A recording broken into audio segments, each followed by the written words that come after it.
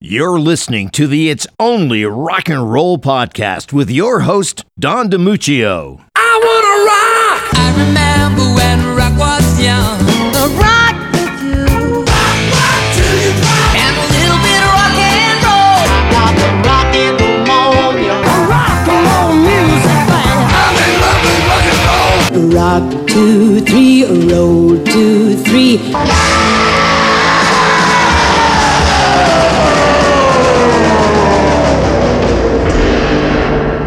All right, welcome to the It's Only Rock and Roll podcast. My name is Don DiMuccio, and yes, the rumors are true.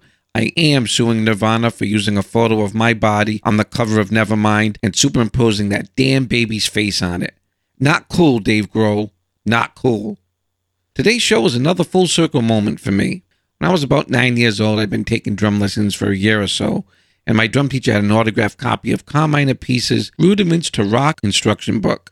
And it really caught my eye, so a deal was struck. If I can make it through that book, doing 4 pages week to week, at the end of the 6 weeks, he'd give me the autographed book. Long story short, today, not only do I have the book in my collection, I've got the author on my show. He's a founding member of Vanilla Fudge, as well as Cactus, King Cobra, and KGB, a drumming innovator who worked with legends like Ozzy, Jeff Beck, Ted Nugent, and Rod Stewart. Perched in the catbird seat behind his oversized drum kit, Carmine Appice has quite literally seen it all.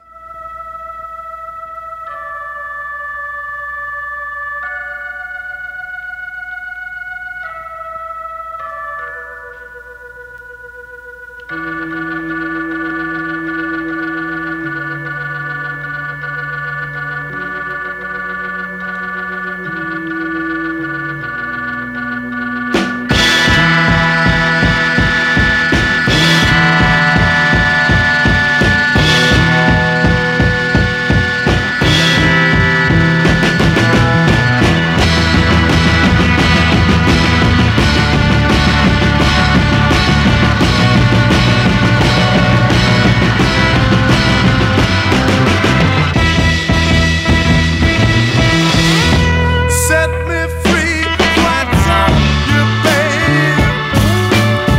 Get out my life, what's on you, babe? You really don't want me, you just keep me hanging on. Your real head's on me, babe. You just keep me hanging on. Why do you keep coming around, playing with my heart? Why don't you get out of my life? When seeing you only breaks my heart again. There ain't nothing I can do about it. You know I need love. Why don't you, babe? Talking about love. Get out my life. Why don't you, babe? You really don't want me. You just keep me hanging on. Get out my life. Why don't you, babe? Get out my life. Why don't you, babe?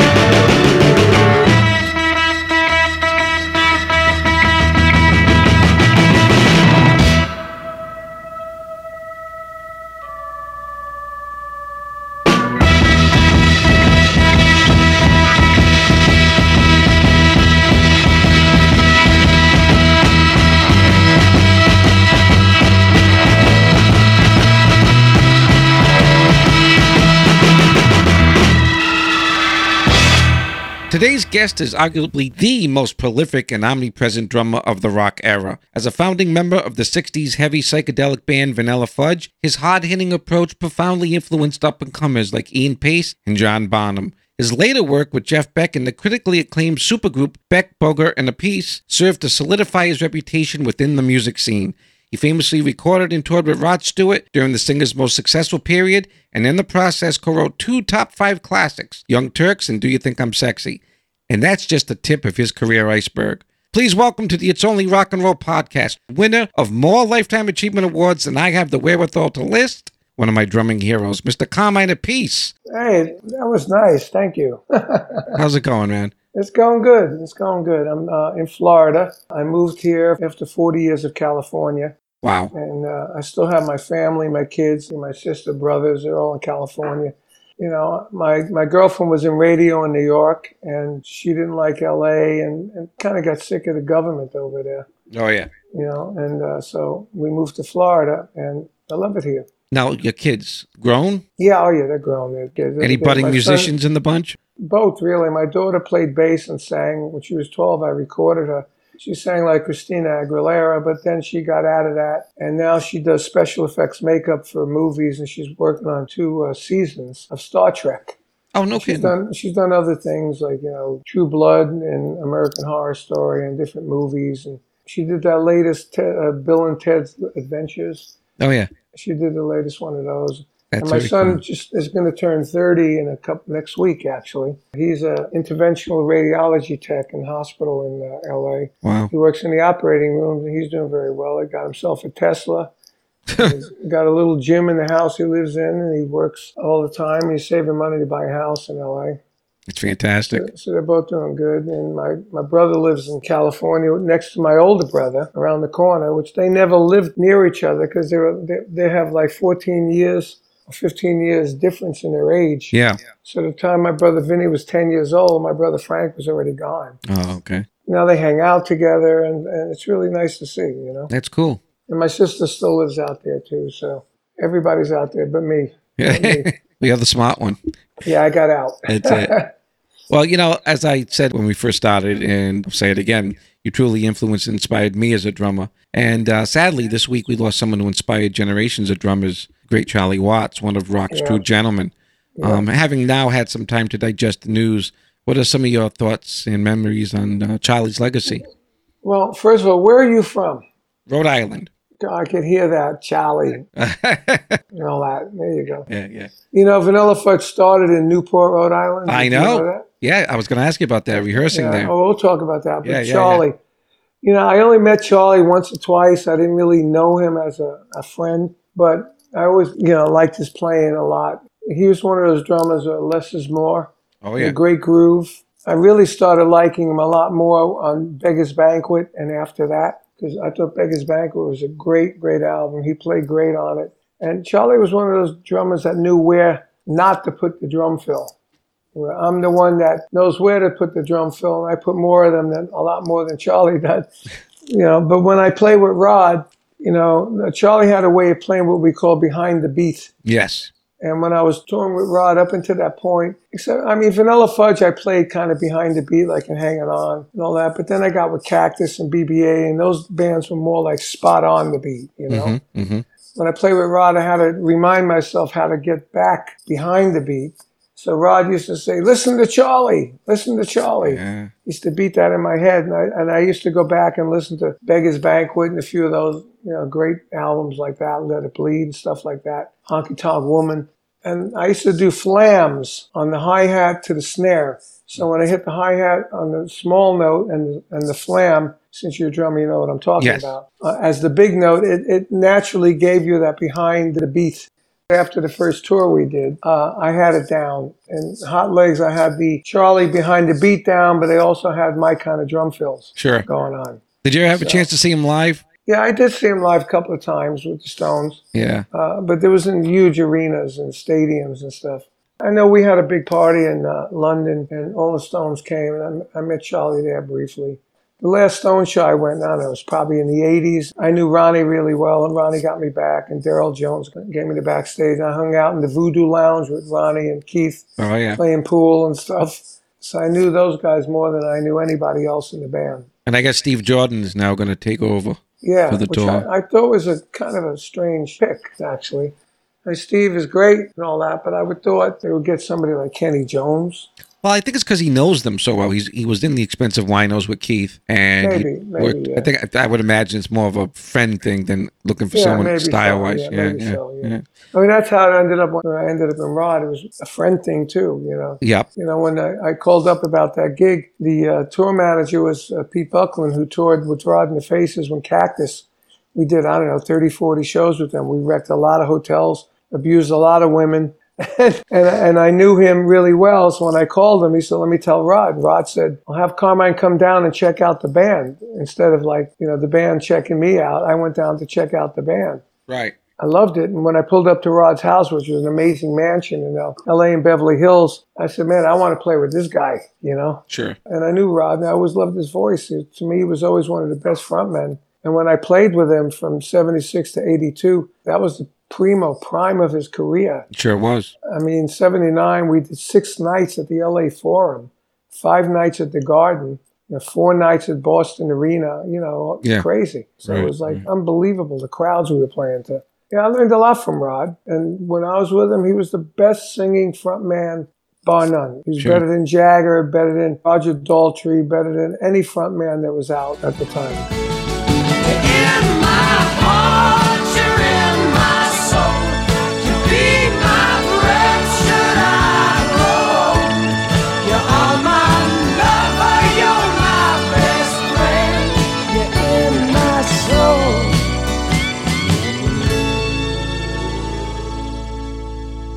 Let me rewind the clock, and I know it's a basic interview question, but I got to ask you about your childhood growing up in the late 50s, early 60s, because any household that could produce 2 world-class drummers like yourself and your younger brother Vinny, I mean, that must have been a special one. Was it a musical family? No, not really. It was my mother used to sing a lot to the radio. My father played sax for a second. But we used to go over my cousin Joey's house, who had his drum set. And whenever we went over there, I'd jump on the drums and start banging on them. And then when we would go home, I'd take the pots and pans out. And I was just watching a DVD, a thing on YouTube. It was about drummers, and a lot of them started the same way, pots and pans. Cindy Blackman, pots and pans. And Stuart Copeland, pots and pans. And then we got, toy drum sets, and then we go to my cousin's house again. I played a real drum set, and it kept going. And finally, when I was about 11, maybe about 11, I got a real drum set, a bass drum, a snare drum, and a cymbal from Sam Ash. It was the one Sam Ash store in Brooklyn, First one, it was a top shelf of 4 or 5 shelves up. There was a cheap drum set, $55. Do you remember what it was? Was it one of those no-name? There was no label. Okay, yeah. It was a non-label one. It was one cymbal attached on a clamp to a bass drum, a snare drum, and a bass drum. Yep. But to me, it was like unbelievable. It was a real drum set. So I played that for a while, and then I started doing gigs. I played a few gigs with that drum set, and then I told my parents I need another drum set. They always bought me whatever stuff I needed like that. They bought me around Christmas and my birthday because it's 10 days difference. So I would get 2 gifts as one. We had a guy that lived on the block that worked at Gretsch, so he got me a cheap, I think it was $300. He got me a real bass drum, a tom-tom, a Zildjian cymbal, and a Gretsch snare drum. But it was a real kit. You're styling. I was styling. And that's basically, I used the bass drum and the tom-tom on You Keep Me Hanging On. Really?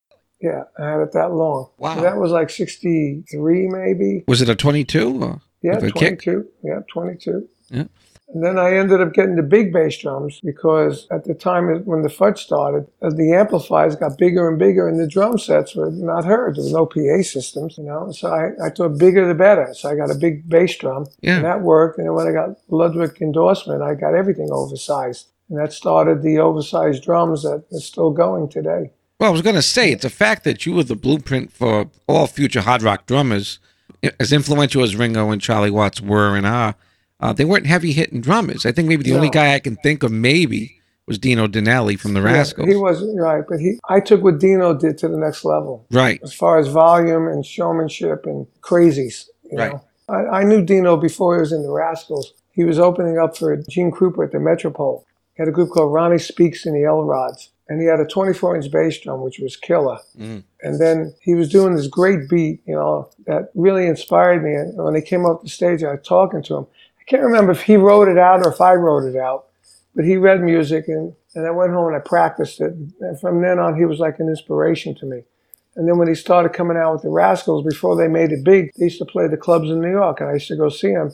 And because they didn't have a bass player, the bass drum was very dominant in that band, Sure. you know. And Dino was playing some great stuff, and he looked great, doing great twirls, you know. So I was very inspired by Dino at that point.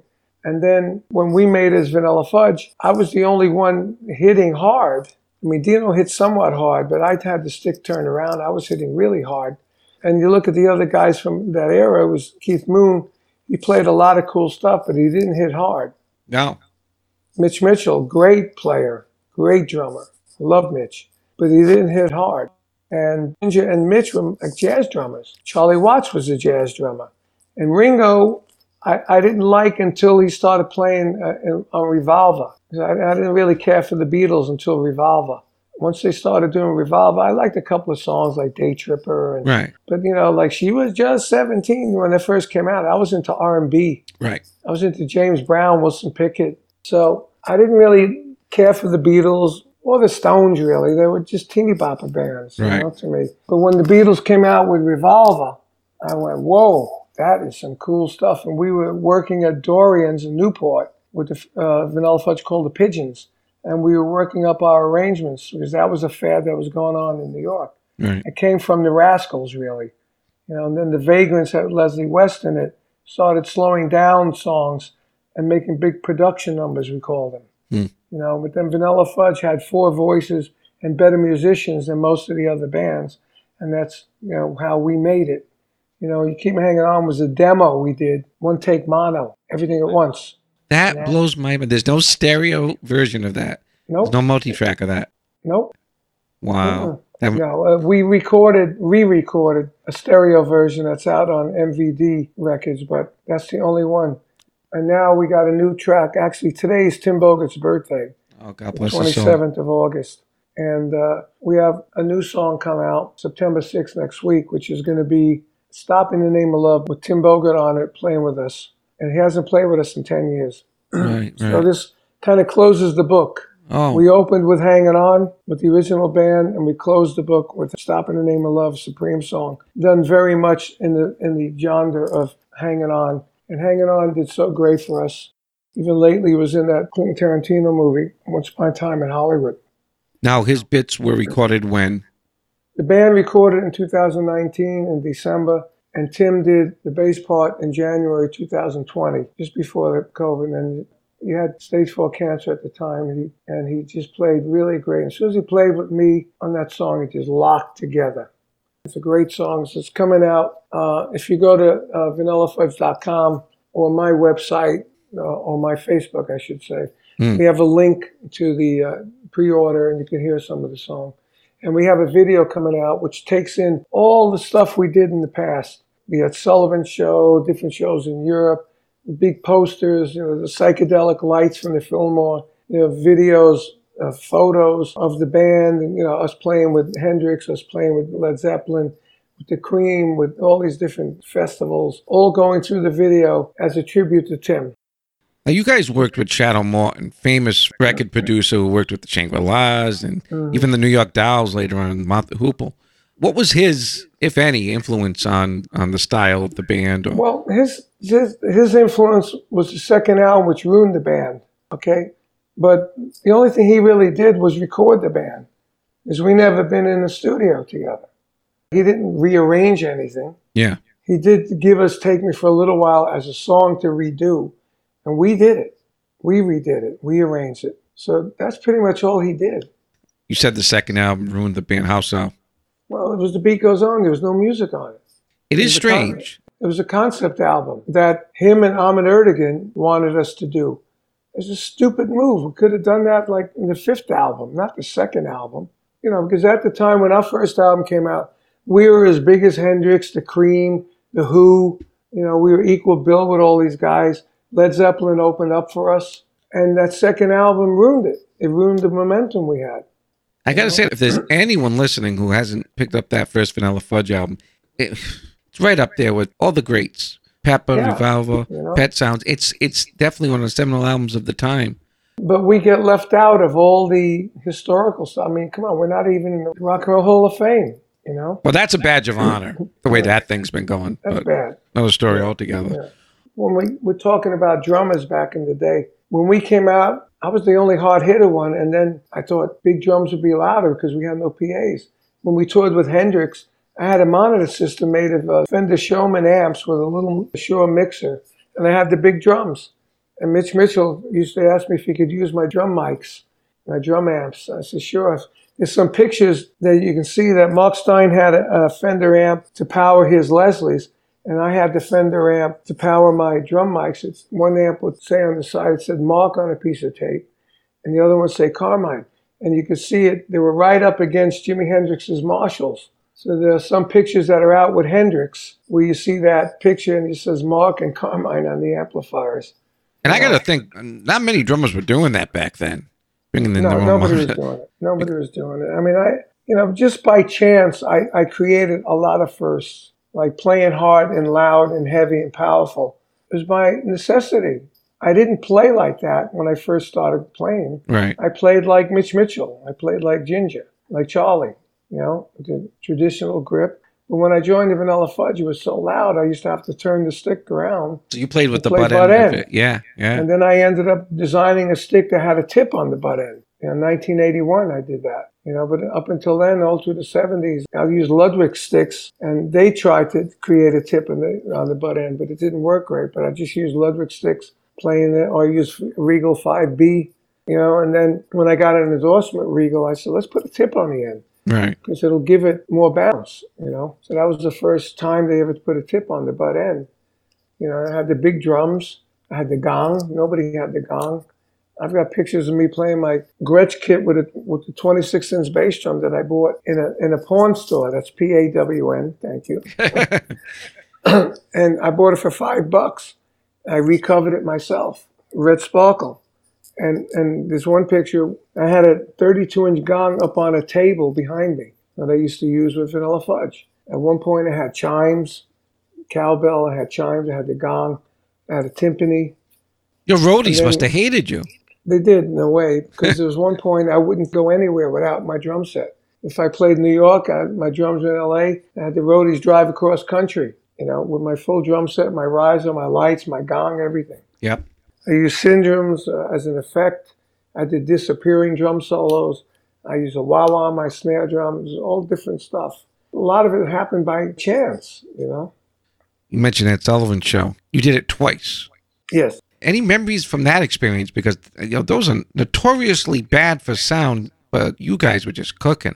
Luckily, we had our sound guy, who was an English roadie, who was a sound guy also. He's a tour manager sound guy. And he was in the booth with the sound people. He wasn't allowed, because of the union, to touch the board, right?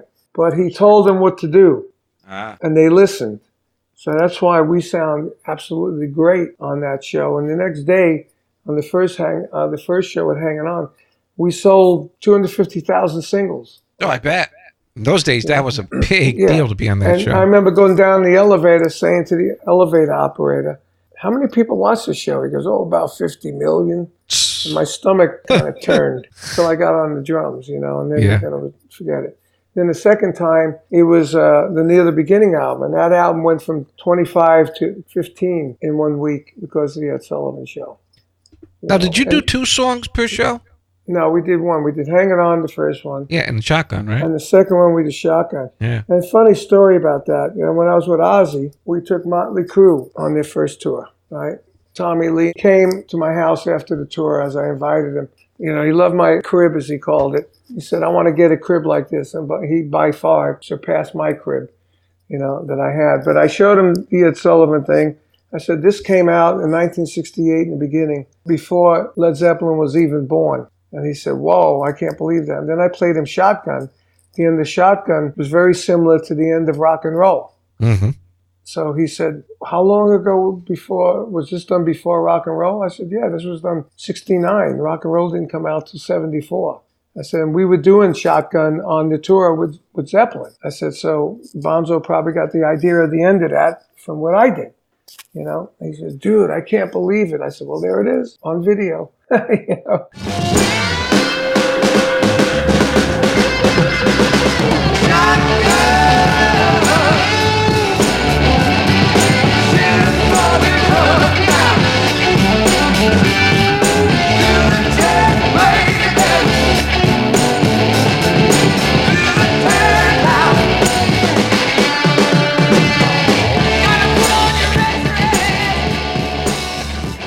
And Bonham was definitely soaking in a lot of your feels and your overall style. Oh yeah, without a doubt. You know, one of the famous ones was diddle diddle that boom boom boom. You know, on the cymbals. You know, snare drum, double time triplet on quarter note triplets on the cymbal and the bass drum. That was one I did on the first album. And you know what's really funny? When I first met him, the first gig, they didn't even want him on the gig. The promoter, we ended up paying half their fee, Vanilla Fudge, to get him on their first gig. But when I saw him playing, I saw the triplet on his bass drum, like in Good Times, Bad Times. I said, man, I love that triplet. How'd you come up with that? That's so cool. I said, I got to learn that. He goes, I got it from you. I said, oh, wait a minute. I don't do that. And he pointed out on one album, I think it was on that Renaissance album, that we rushed through after the Disaster second album, you know, that I did it once like going bop, bop, bop, like that, with the snare drum going bop and the bass drum going so bop, bop, bop. And he took that and went on the bass drum.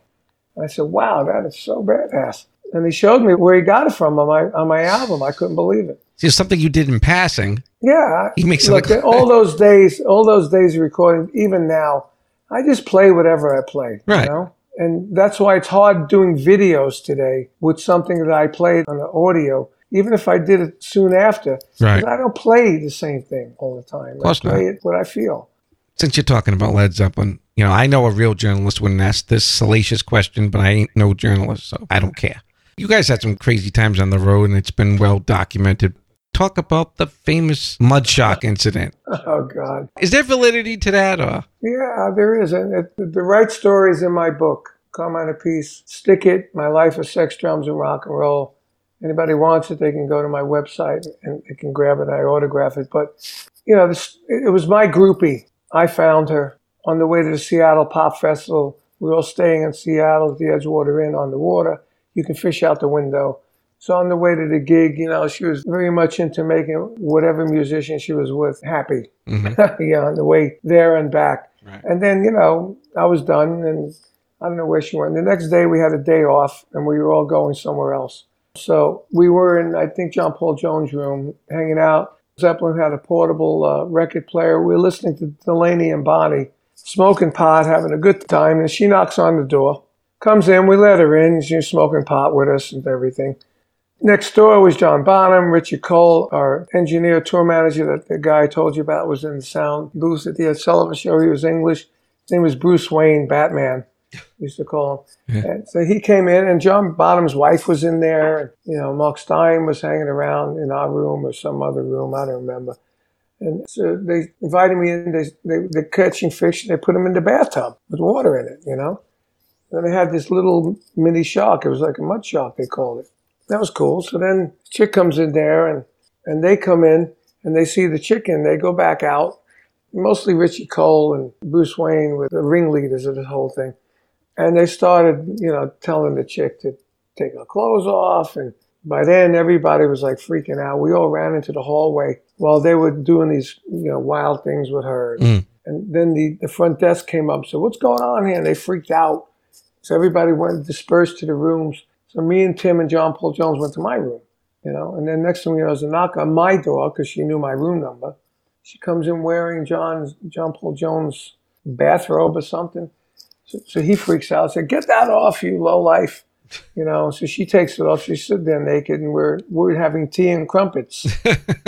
You know. And then the roadies came knocking on my door again. They knew that she was in there, and then they got so crazy. I can't even describe it on this. That I had to leave my room because my bed was destroyed. Okay, and I went in and roomed with Tim. He had 2 beds in his room. I moved all my suitcase stuff in there. And then the next day, when we left, I ran into Frank Zappa at the Chicago airport, and we were saying, how you doing? You know, we were friends. We took them on tour, too, at some point. And I told him what went on that night. I said, it was the craziest thing I've ever seen, you know? And next thing I know, live at the Fillmore, there's a song called Mudshock. Right. And they're talking about it. And you know, Frank, I said, oh, leave it to Frank to do this, right? You know? And it was crazy because I had a girlfriend. She goes, were you involved in that? No, not me. Oh.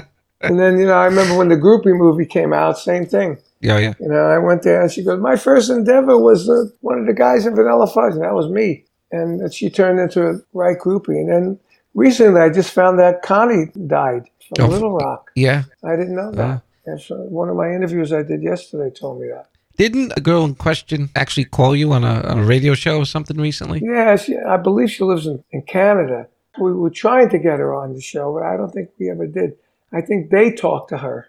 She's probably like a grandmother, 68 years old. Of course. You know. And that's the problem with these stories that, you know, if somebody hears them with 21 ears, if you know what I mean, everything's, she was assaulted. The story becomes... Well, also, I mean, come on. Look what's going on with Bob Dylan. That's it. That's the one I was thinking of. You know? I mean, look what's going on with Ron Jeremy. That one I missed. Yeah, he's in jail for $6 million bail. He don't have the money. Look at the boxer. Come on, the boxer, help me out here. The guy with the scars. Mike Tyson. Mike Tyson. Right. What happened to him when he got busted for that? I said, we used to do that every night on the road. Yeah, you know, and like, you know, this chick liked it when she was doing that stuff. She Obviously. liked it all. But, you know, it's crazy how it ended up on MTV and VH1, the shocking moments of rock and roll. And then it doesn't help when it gets rewritten incorrectly. it was rewritten incorrectly in Richie Cole's book. That's the one I'm thinking of, Hammer of the Gods. Yeah. And actually, when I wrote my book, my co-writer was Ian Giddens, who wrote the new Judas Priest autobiography. And I said to him, isn't it a little graphic, maybe? Maybe we should calm it down. He said, look, this is what happened. It's the truth.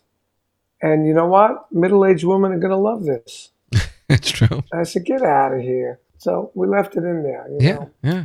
Now I'm a little more Christian myself. I'm going to kind of question it. But, you know, look, it is life. And, you know, you you turn into a Christian and, you know, you get forgive your sins. You know what I mean? Okay, whenever I sell the book to a woman on the road, I said, this is X-rated. I just want to warn you. She goes, oh, great. Right. There you go.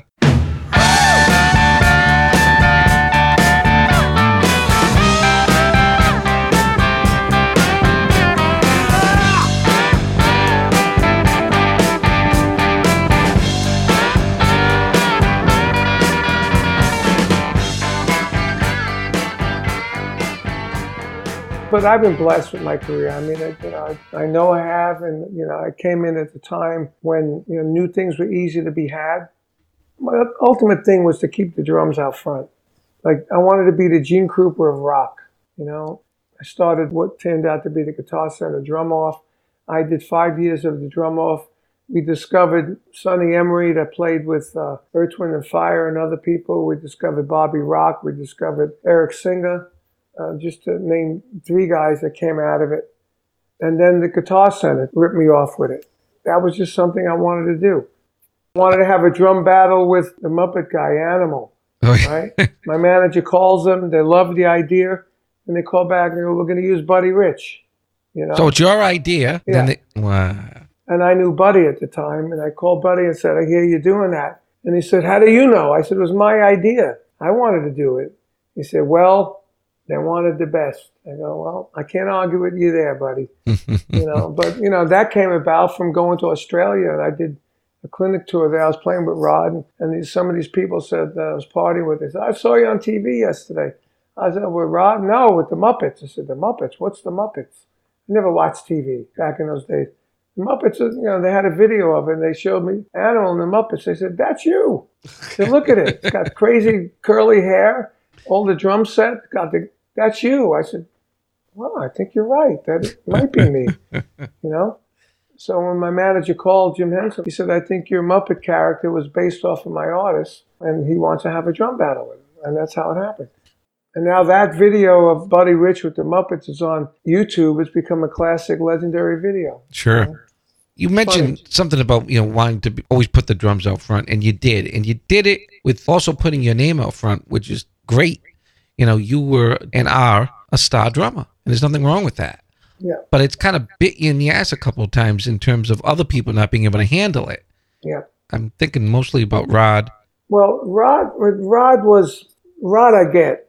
Me and Rod are friends again. I saw him a few weeks ago out here, and I might go play with him in Vegas for a couple of songs when he's that's playing great. at the Caesars. But at the time with Rod, they were doing a lot of coke and drinking, and I wasn't into that. And the other guy, we used to call him the FOTS, friend of the stars. Anytime somebody would come around, like Henry Winkler or Tony Curtis or Valerie Perrine, all these movie stars, Gregory Peck, it would always be the FOTS that would be right up there at butt, Yeah. And he used to do that with Rod. He'd be out drinking with him, doing drugs with him. And it got to the point where he was jealous of my popularity because it was Rod in the band and I was the next one with the name, So he got in Rod's ear. And in Rod's intro to my book, Rod says, I fired Carmine, fuck knows why. See? Because Yeah. he fired the whole band the first time. Yep. And kept me. And I brought this guy FOTS back in, and I got Jay Davis, I got Danny Johnson, and I okayed with Rod to bring Kevin Savagar back in because he was in late in the first band. And we got a new sax player. We had a whole new band. And this other guy, Robin, they brought in. There was a whole new band. And I'm the only guy from the old band that originally was in, and I brought the other guys in. So we were good friends. When I left Rod, my solo album was coming out on Rod's label with Everywhere But America, all around the world. I did a tour of Japan with that album. I did a lot of stuff. And I had my name on the drums. And Rod was doing interviews for the album that I co-wrote Young Turks on. And that album was out at the same time. And he would say, how could I trust a drummer with the name on his drums? And I think to myself, what the hell does that mean? What does that mean? I don't know. I mean, He you was helped pissed. deliver two of his biggest hits. I mean, He was pissed. I had gotten Rod and Jeff Beck back together. And then after we became friends again, me and Jeff were hanging out at my house in L.A. with Dwayne Hastings, a co-writer of Sexy and Young Turks. And we put together People Get Ready. And then Jeff said, why don't we get Rod on it? And we went to meet Rod. We had Rod's number. We met him. He liked it. I was in the studio with that two of them. And then it came out on Jeff's record. And we really almost got no credit for it, other than thanks to the boys on Jeff's record. But, if Jeff didn't stay with me at that time, that never would have happened. right. So it's really a lot of crazy stuff happened in my career that just by chance, It's an ego-driven career to the music Yeah. business. It is. It is. Well, I mean, I have my egos as well, but I'm very interested in two particular people that you've worked with. you know what? So I never got into why Sharon fired me because I was getting too much press. Just what I was going to say, Ozzy. Talk to me about Ozzy. working with Ozzy.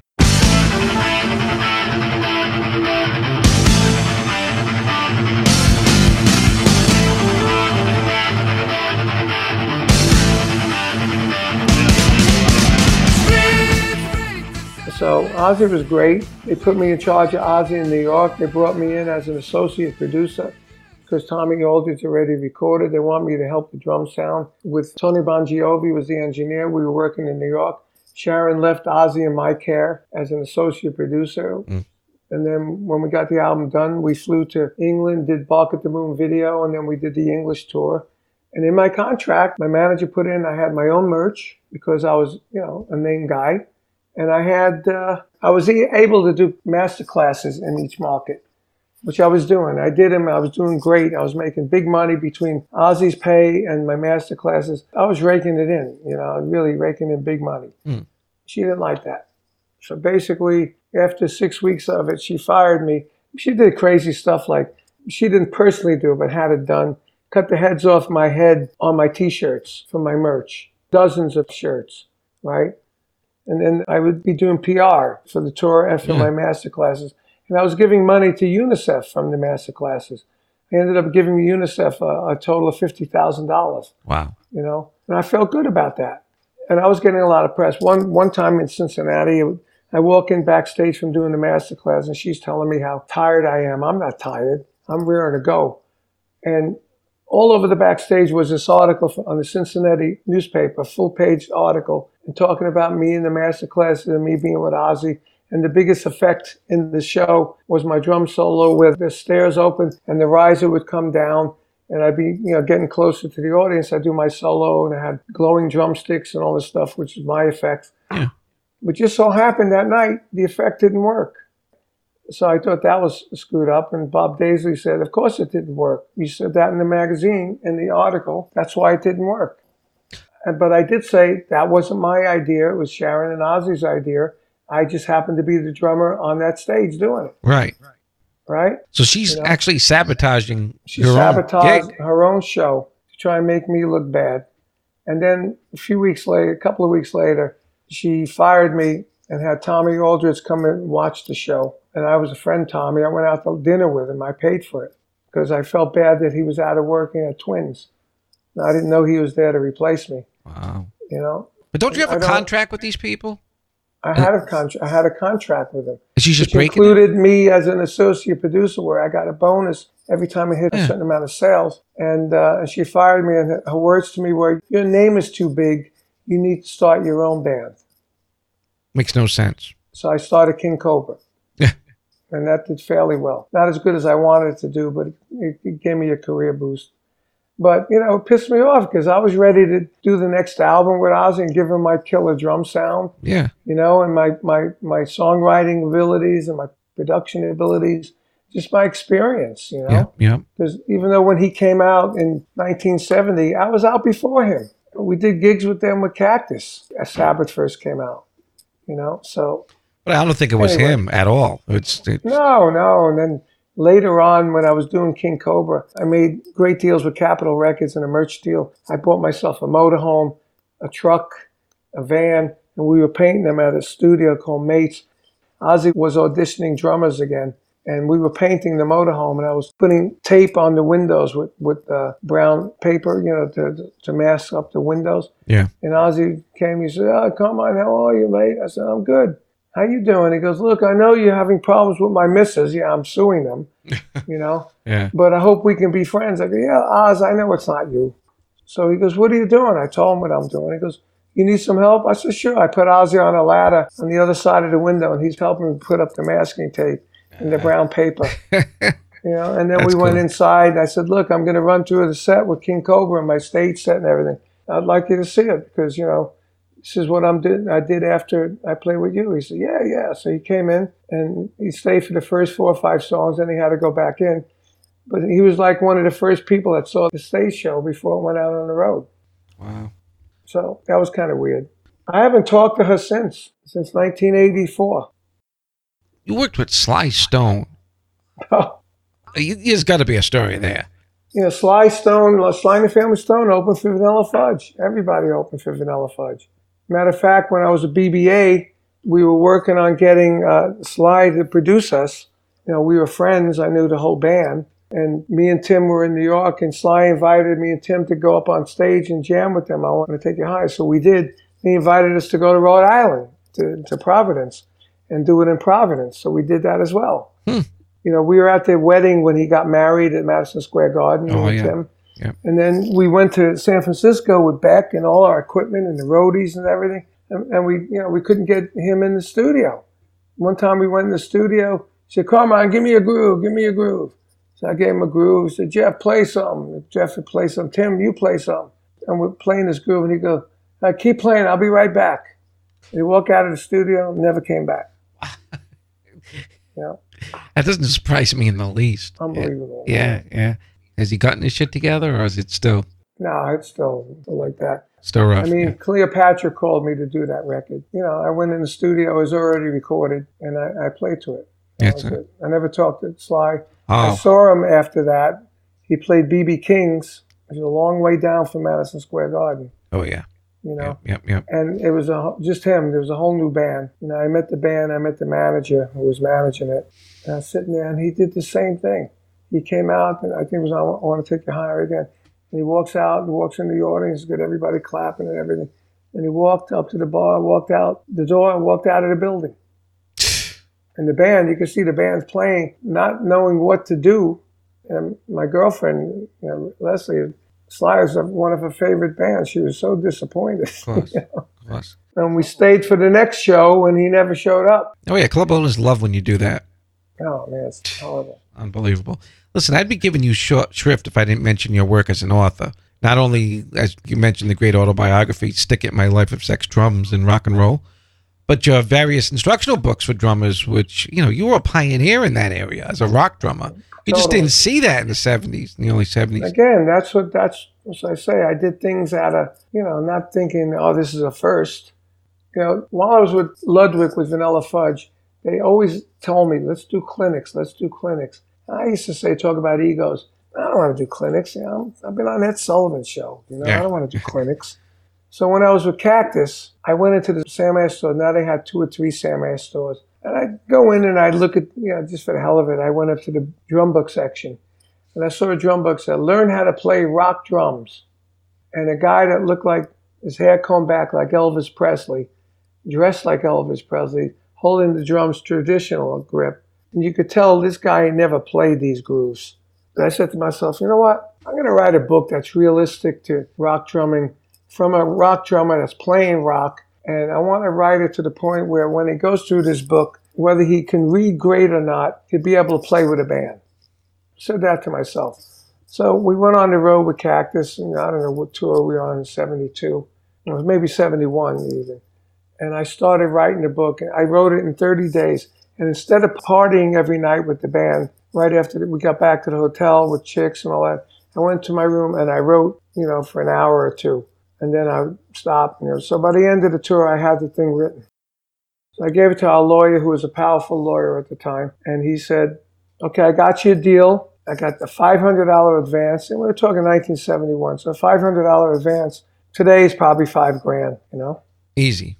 So I said, oh, great. He said, but the good thing about the deal is you own the copyright. So the licensing deal. I didn't even know what that meant.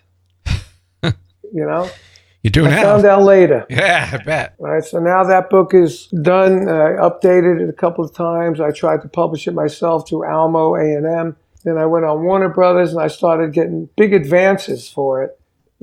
Over the years, it sold over 450,000 records, books. Yeah.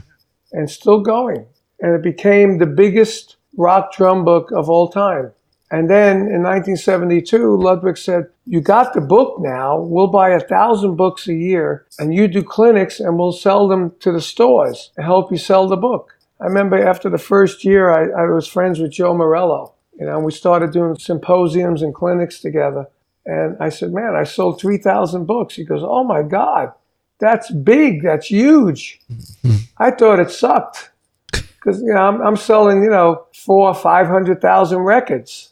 So I thought, there's no comparison now. 3,000 books, what's that? Oh, wow. I remember even on the BBA tour, before like people were doing merchandise. We never did merchandise on the BBA tour.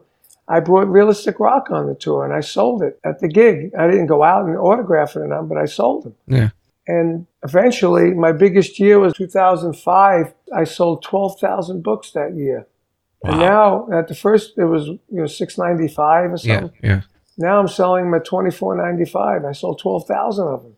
That's damn good. That's big gross. Now, you talked about re-releasing some of them on, was you say Modern Drummer? Now they're all being re-released, even the ones that they stopped printing. Like I did 1975, I did Double Feet. And we re-released that, but nobody pushed it, Yeah. I did Realistic Hi-Hats, which had these overlays. It was $6.95. There's no way you could make money because you had to print 2 different books really at once. Mm-hmm. I did, in the 80s, I did Realistic Reggae, because the Police became famous. I loved reggae. I played it with Rod, and I wrote a reggae book. And then the guy that's running Modern Drummer magazine, publishing for the books, he ran Warner Brothers. He said, we need to do a kid's book. So let's do a Realistic Rock. So all my books became realistic. Realistic Rock, Realistic Hi-Hats, Realistic Double Feet, Realistic Reggae. That was like my brand. And then we did a Realistic Kids, Realistic Rock for Kids. And that became a pretty good seller. Mentioning kids, you're out there as much as anybody else is. Do you think that the youth of today There's no way it's as passionate as it was in the 70s and 80s. Definitely not. But there are some kids that are amazing from the natural talent. But as far as kids focusing on taking lessons, it's not as much as it used to be, like we used to be. Sure. It's a shame, huh? It is a shame. I got a kid up the block here that's going to School of Rock. They're giving him lessons. What does School of Rock do? Almost like what Realistic Rock does. It teaches them to play a song, specific song. This next month or so, we're going to learn to play Who Are You by The Who, so the rest of the band will play it, and the drummer will emulate the Woodkey Moon thing and get the kid to kind of emulate that Right. as best as the kid could do. If the kid don't have the talent, he can't do it with nothing. Right. Where if you teach a kid that has no talent technically how to play, he'll be able to play, even with no talent, because he learned all the rudiments and everything. Yeah. That's the difference. So a lot of these School of Rock kids, that's what they're learning. All the gigs you've done, and God knows there's probably too many to count, can you pinpoint your worst on-stage experience? Yes, easily. There was a group called KGB. It was originally with Mike Bloomfield and Rick Gretsch. When we got the record deal, Rick Gretsch started doing drugs. We got rid of him. And the manager was Elliot Roberts from Lookout Management, who just finished being partners with David Geffen.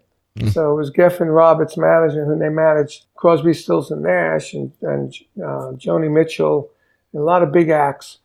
And they got this thing together. So when Mike Bloomfield comes out in the LA Times saying, there's no way I would ever play with Carmine Appice or Rick Gretsch.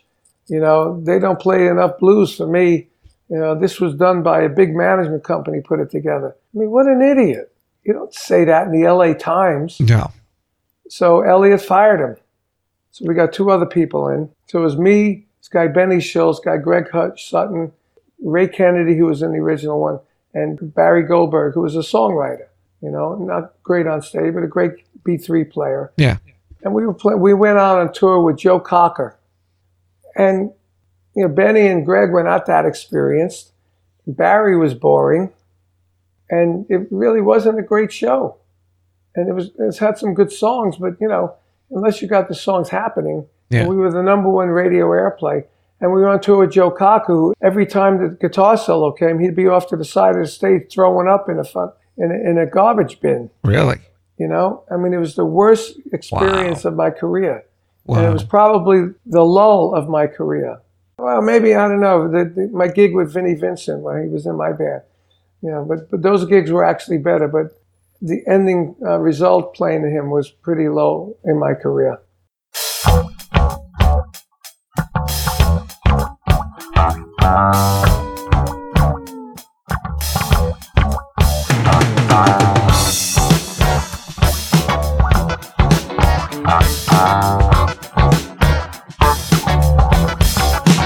I got this feeling deep inside of me. It's a feeling I can't hide. Found you leaving me today, yeah, just like you did.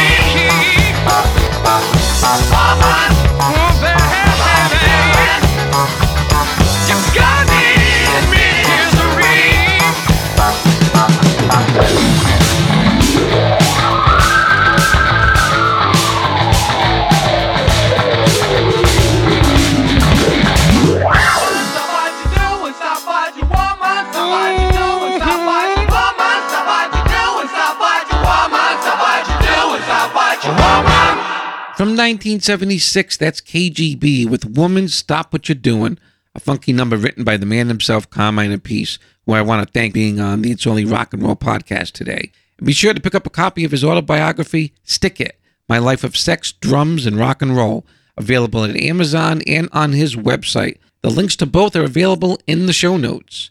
And speaking of links, all of our shows are available for streaming at www.itsonlyrockandrollpodcast.com, as well as on iHeartRadio, iTunes, YouTube, Spotify, and wherever fine podcasts are found. Visit us on social media at Facebook, TikTok, and Instagram at It's Only Rock and Roll Podcast, all typed out as one word, no spaces or commas. We'll be back soon with another episode of the It's Only Rock and Roll Podcast. Should I